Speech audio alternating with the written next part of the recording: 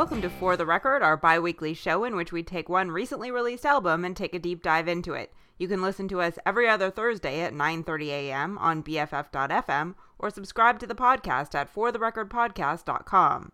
This week we're talking about Ty Segall's second self-titled album, which starts out with a song called Break a Guitar.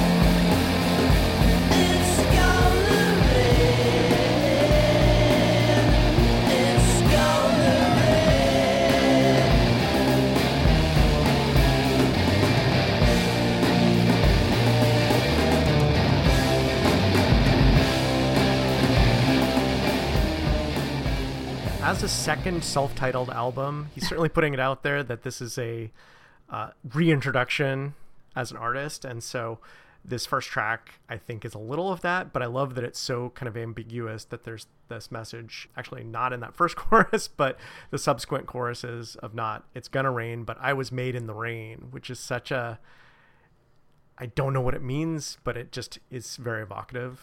Yeah, I mean, the fact that this is his second self-titled album kind of tells you how prolific he's been. And he's only 29, which is kind of crazy. Okay, I had and no this is idea. his ninth studio album, and he's also put out a live album and a bunch of other compilations and collaborations. So this is somebody who's just seems to never sleep. And so I think part of the reason, at least my interpretation of why this is self-titled, even though it's his second self-titled record, is I think it kind of provides a good look of everything that he's done up until now and sort of how he sees himself as an artist. And actually, we've thought about doing Ty Segall albums in the past, but I never thought it was really the right entry point to talk about. But I think if you've never listened to him before, this is a good first record to listen to. Yeah, and I am one of those people who has, he's almost a little intimidating. Like, I know how well regarded he is, but there is so much stuff out there that there hasn't seemed to be a good entry point. And I keep hearing, oh yeah, this guy's good, and I never really get into it. And then to listen to this album, and this first track is such a great welcome. Like, it's just noisy but melodic, and his voice is really strong, and it's pretty simple, but then there's these nice little kind of structural touches he does where he has that kind of instrumental opening, and then it's like, verse, chorus, instrumental, but then after the second time he kind of suddenly shortens it where the instrumental gets shorter, and then there's this weird little like fragment of a verse before going into the instrumental bridge, and so it's this nice little way of getting you off kilter, and he's taking this very simple structure but still doing really interesting stuff with it that makes it not boring. And also just, these songs are generally pretty short. I think this is one of the longer ones on the album. It's 3.5 minutes, but they feel very expansive. And I think that's certainly here. It feels epic and so quickly, and it's a great start. And I think that high energy that comes in here certainly continues on the next track. It's called Freedom.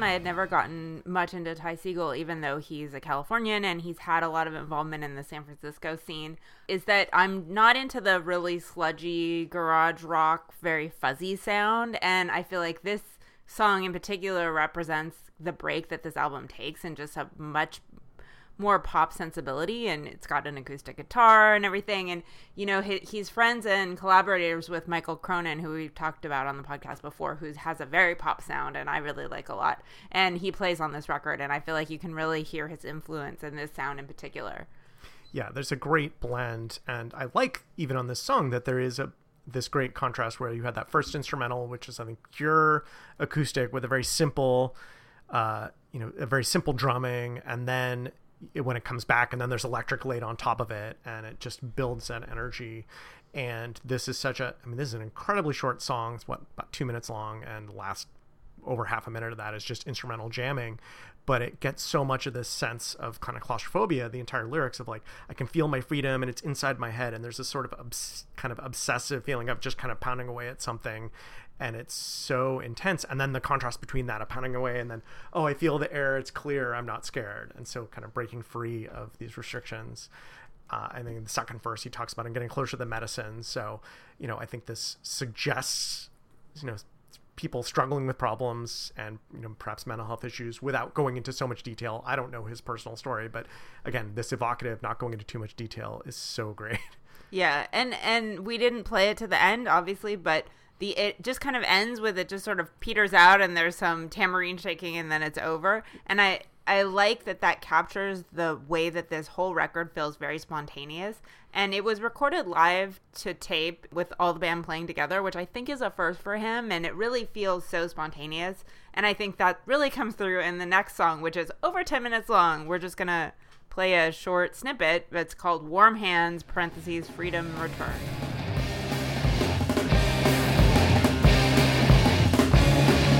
I grab your lists with my fists. I know what you're able to do. Now I say clear, have no fear. I know what I must do. I'm gonna give you one.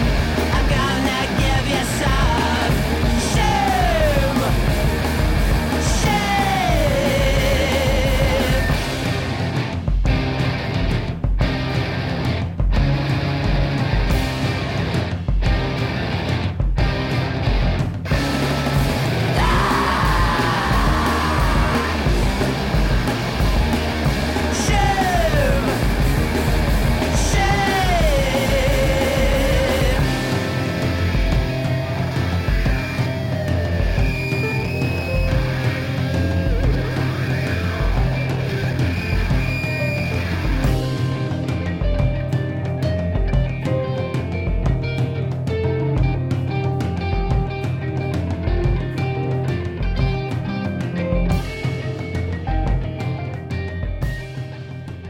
So as you might expect from a song that long, a fair bit happens, and it does a really good job of keeping us not from getting bored, even though it's 10 minutes long, because I think, well, nominally one song, I think it's maybe 4 or 5 songs, depending on how you count it.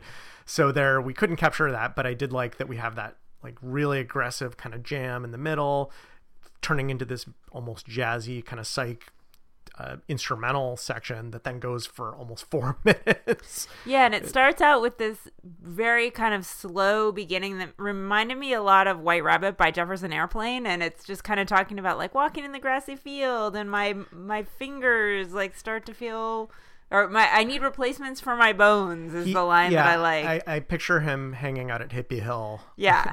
And then it just turns into this like hardcore jam out, and then like very, this shredding guitar, and it's very proggy. It just covers all kind of ground. I'm going to give you shame.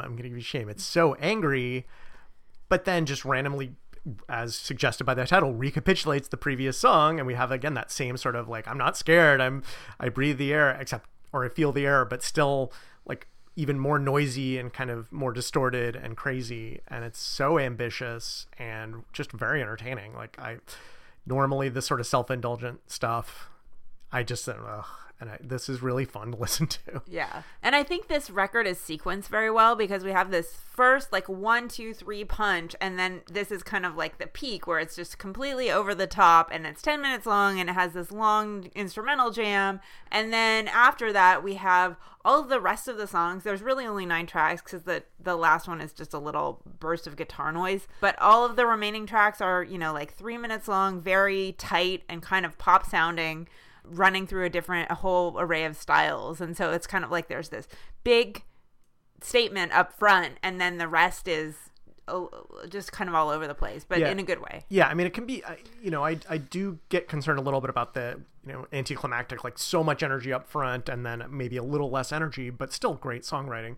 So let's hear the first of those quieter tunes. It's a song called Talkin', with an apostrophe.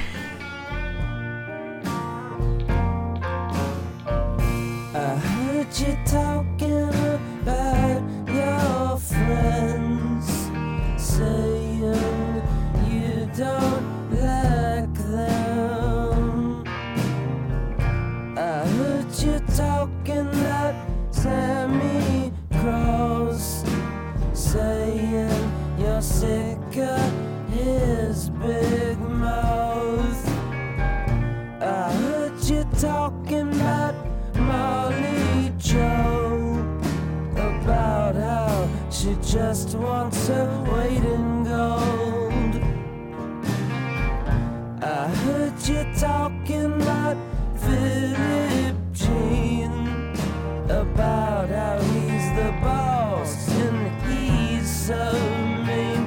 I think you're talking about yourself. I think you're talking about yourself. I think you're talking about yourself.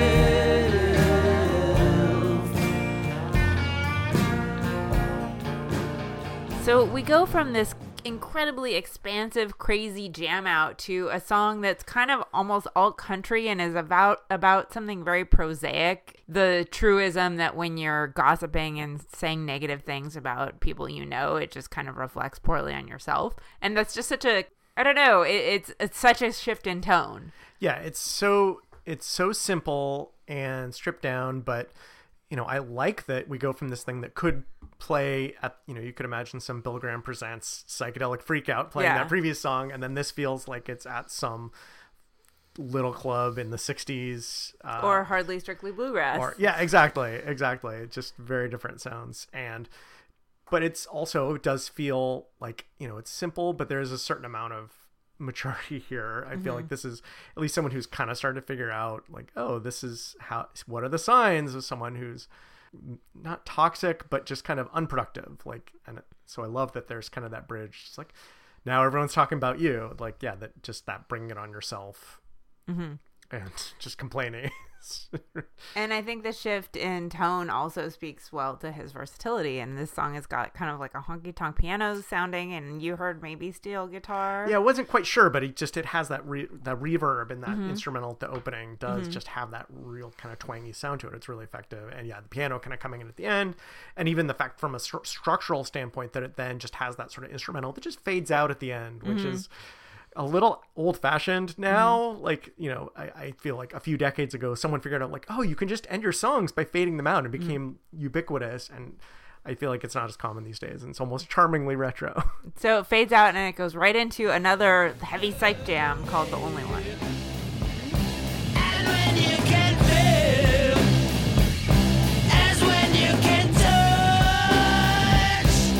and our blood don't mean much. Yes, our blood don't mean much. When you look inside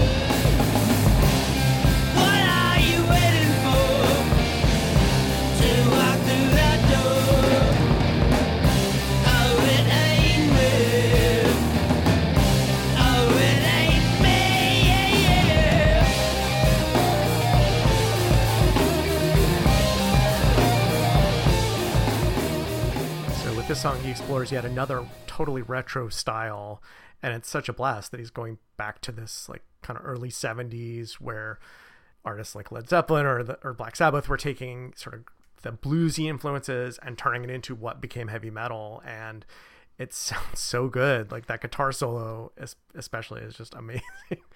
Yeah, I've heard his style described as glam garage rock, and it is kind of like a T-Rex versus, I don't know, Black Sabbath, I guess, sort of mashup. And in fact, it wasn't his last record, but maybe anyway, it's called T-Rex, and it's all T-Rex covers. Yeah, adorable. And one of the fun things here, and this is on a lot of the songs, and I keep forgetting to mention it, but a lot of the use of the stereo mixing here, where you'll have one guitar in the left ear and the other guitar in the right ear, and I feel like it's so extreme. Again, it's almost a little old-fashioned and playful, but yeah, you really get sort of the gong gong gong on the left ear and then the in the right ear, and it's just really incredible shredding. And I kind of just wanted to only play the guitar solo here because it's just so incredible, just fast and energetic. And well, yeah, and I'm always a sucker for, you know, throwing a bunch of triplets into a 4/4 song to throw you kind of off kilter. The na na na na na na na na na into,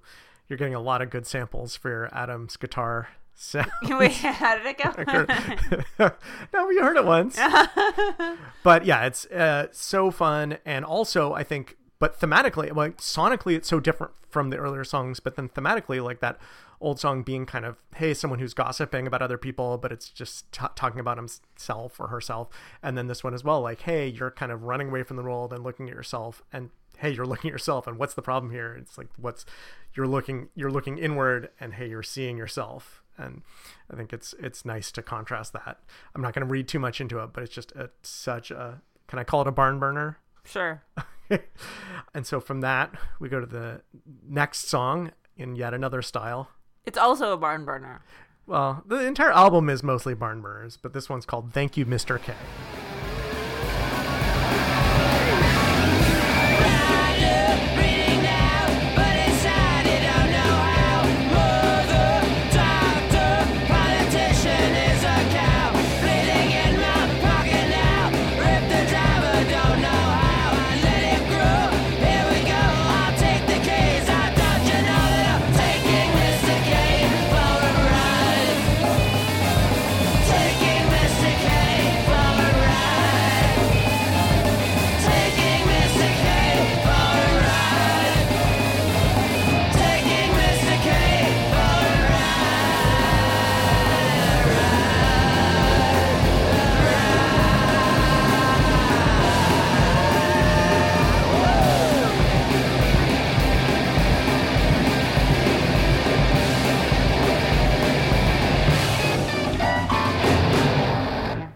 What we played there was actually the end of the song, and it comes after this rave up that goes through two verses and choruses, and then just all those instruments kind of drop out, and then there's something being like, it sounds like something glass being smashed with a hammer, and then it starts up again for that last this like crazy piano jam, like on a honky tonk piano. I don't know.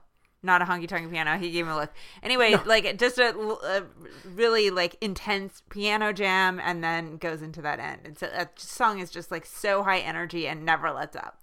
Yeah, it's such a blast, and I think it's maybe going to more of like a pure garage sound, just in terms of being a little unhinged and feeling kind of out of control a little bit. Like they're really, they're incredibly skilled and very tight band, but here I feel like they're letting themselves be a little shaggy, and the glass shattering sort of embodies that of just we're breaking the rules, let's shatter some glass and have just a blast. And then combined with these sort of very spooky and kind of nonsensical lyrics, and it's one of those songs where at the end I'm like, hey, was that about drugs? And hey, maybe, I don't know, I'm out of it. Is that Mr. K some cool slang the kids are using these days? I'm not sure.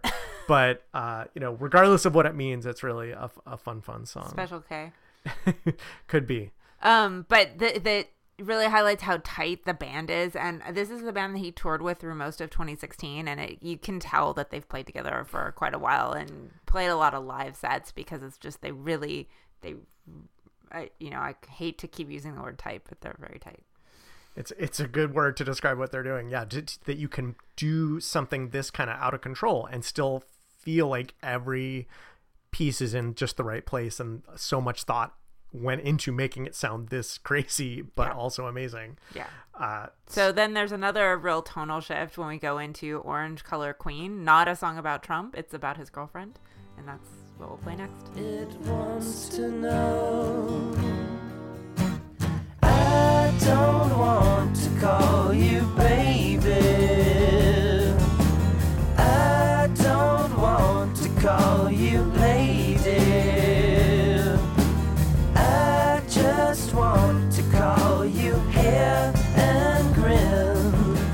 Feel the warmth of your skin. Oh, you're my orange lady. Oh, you're the silver lips of honey. Oh, you're my cherry fizzle sundae. Oh, you're a tree inside an airplane. You're beautiful, lazy, orange color lady. The morning sun, it wants to know where you go. What's amazing to me is that I didn't notice, just when listening to the album, how jarring these shifts of tone should be. Like, every style is so different.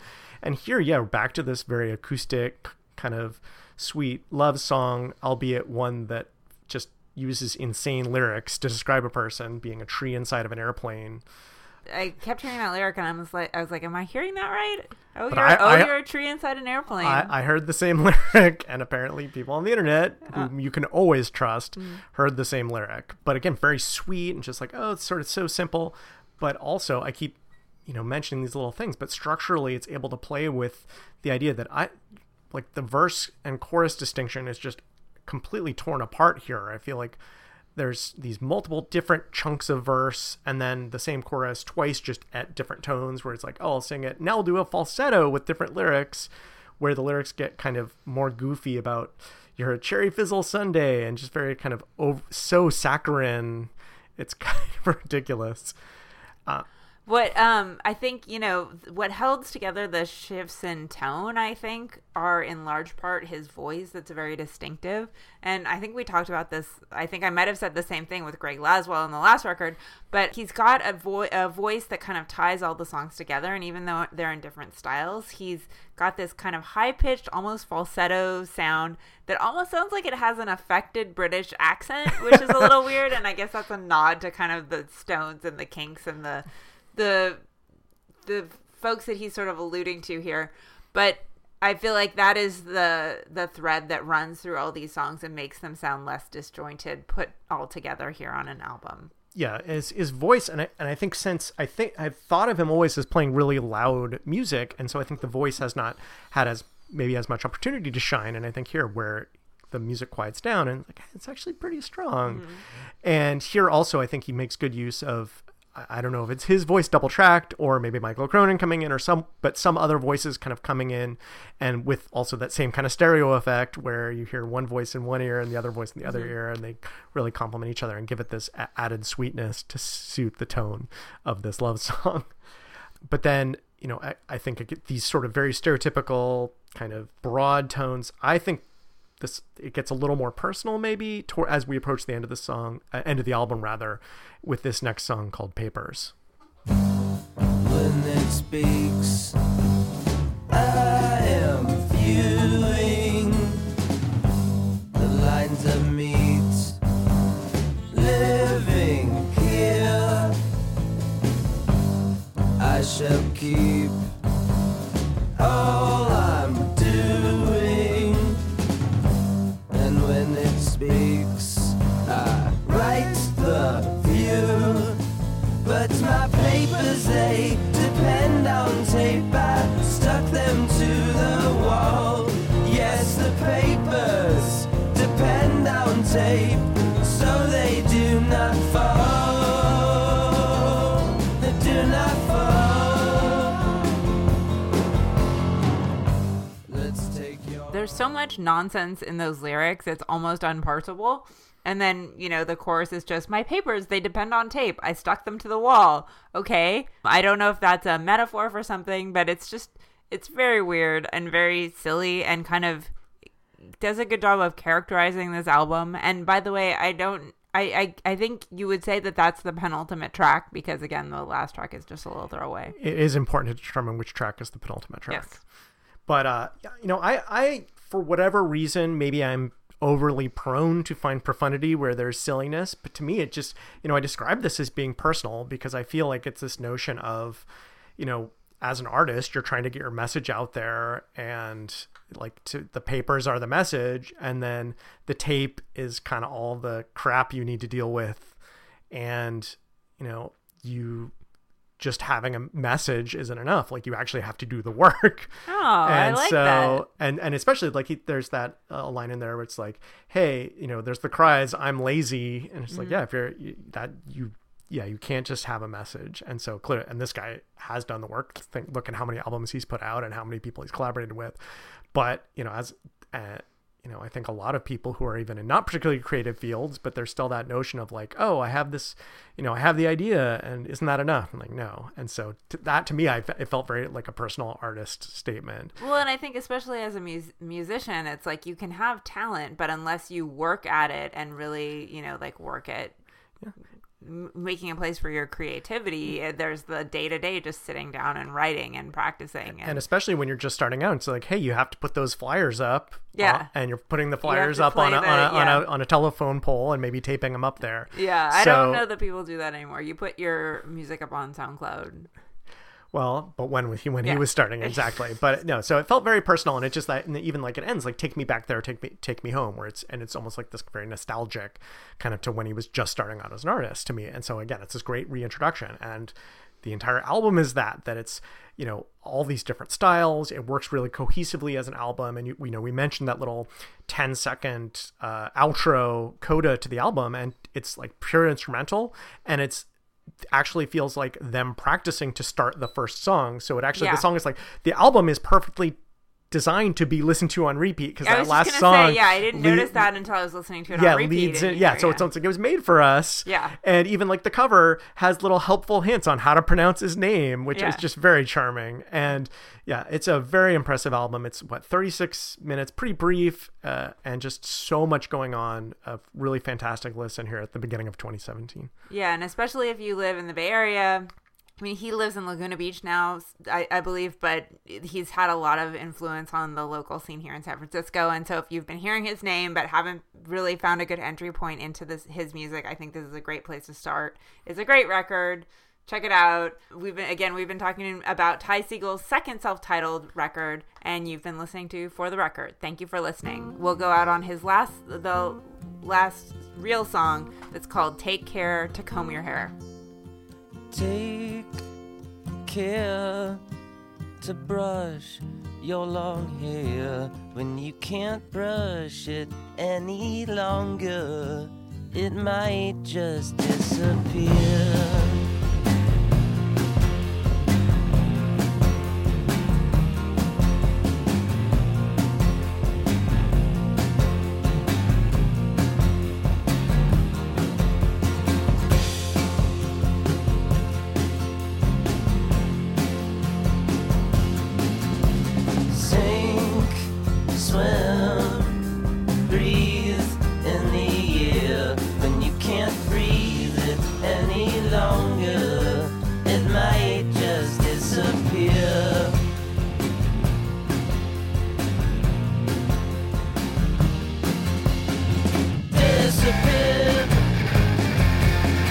Disappear, oh, oh, oh. Disappear.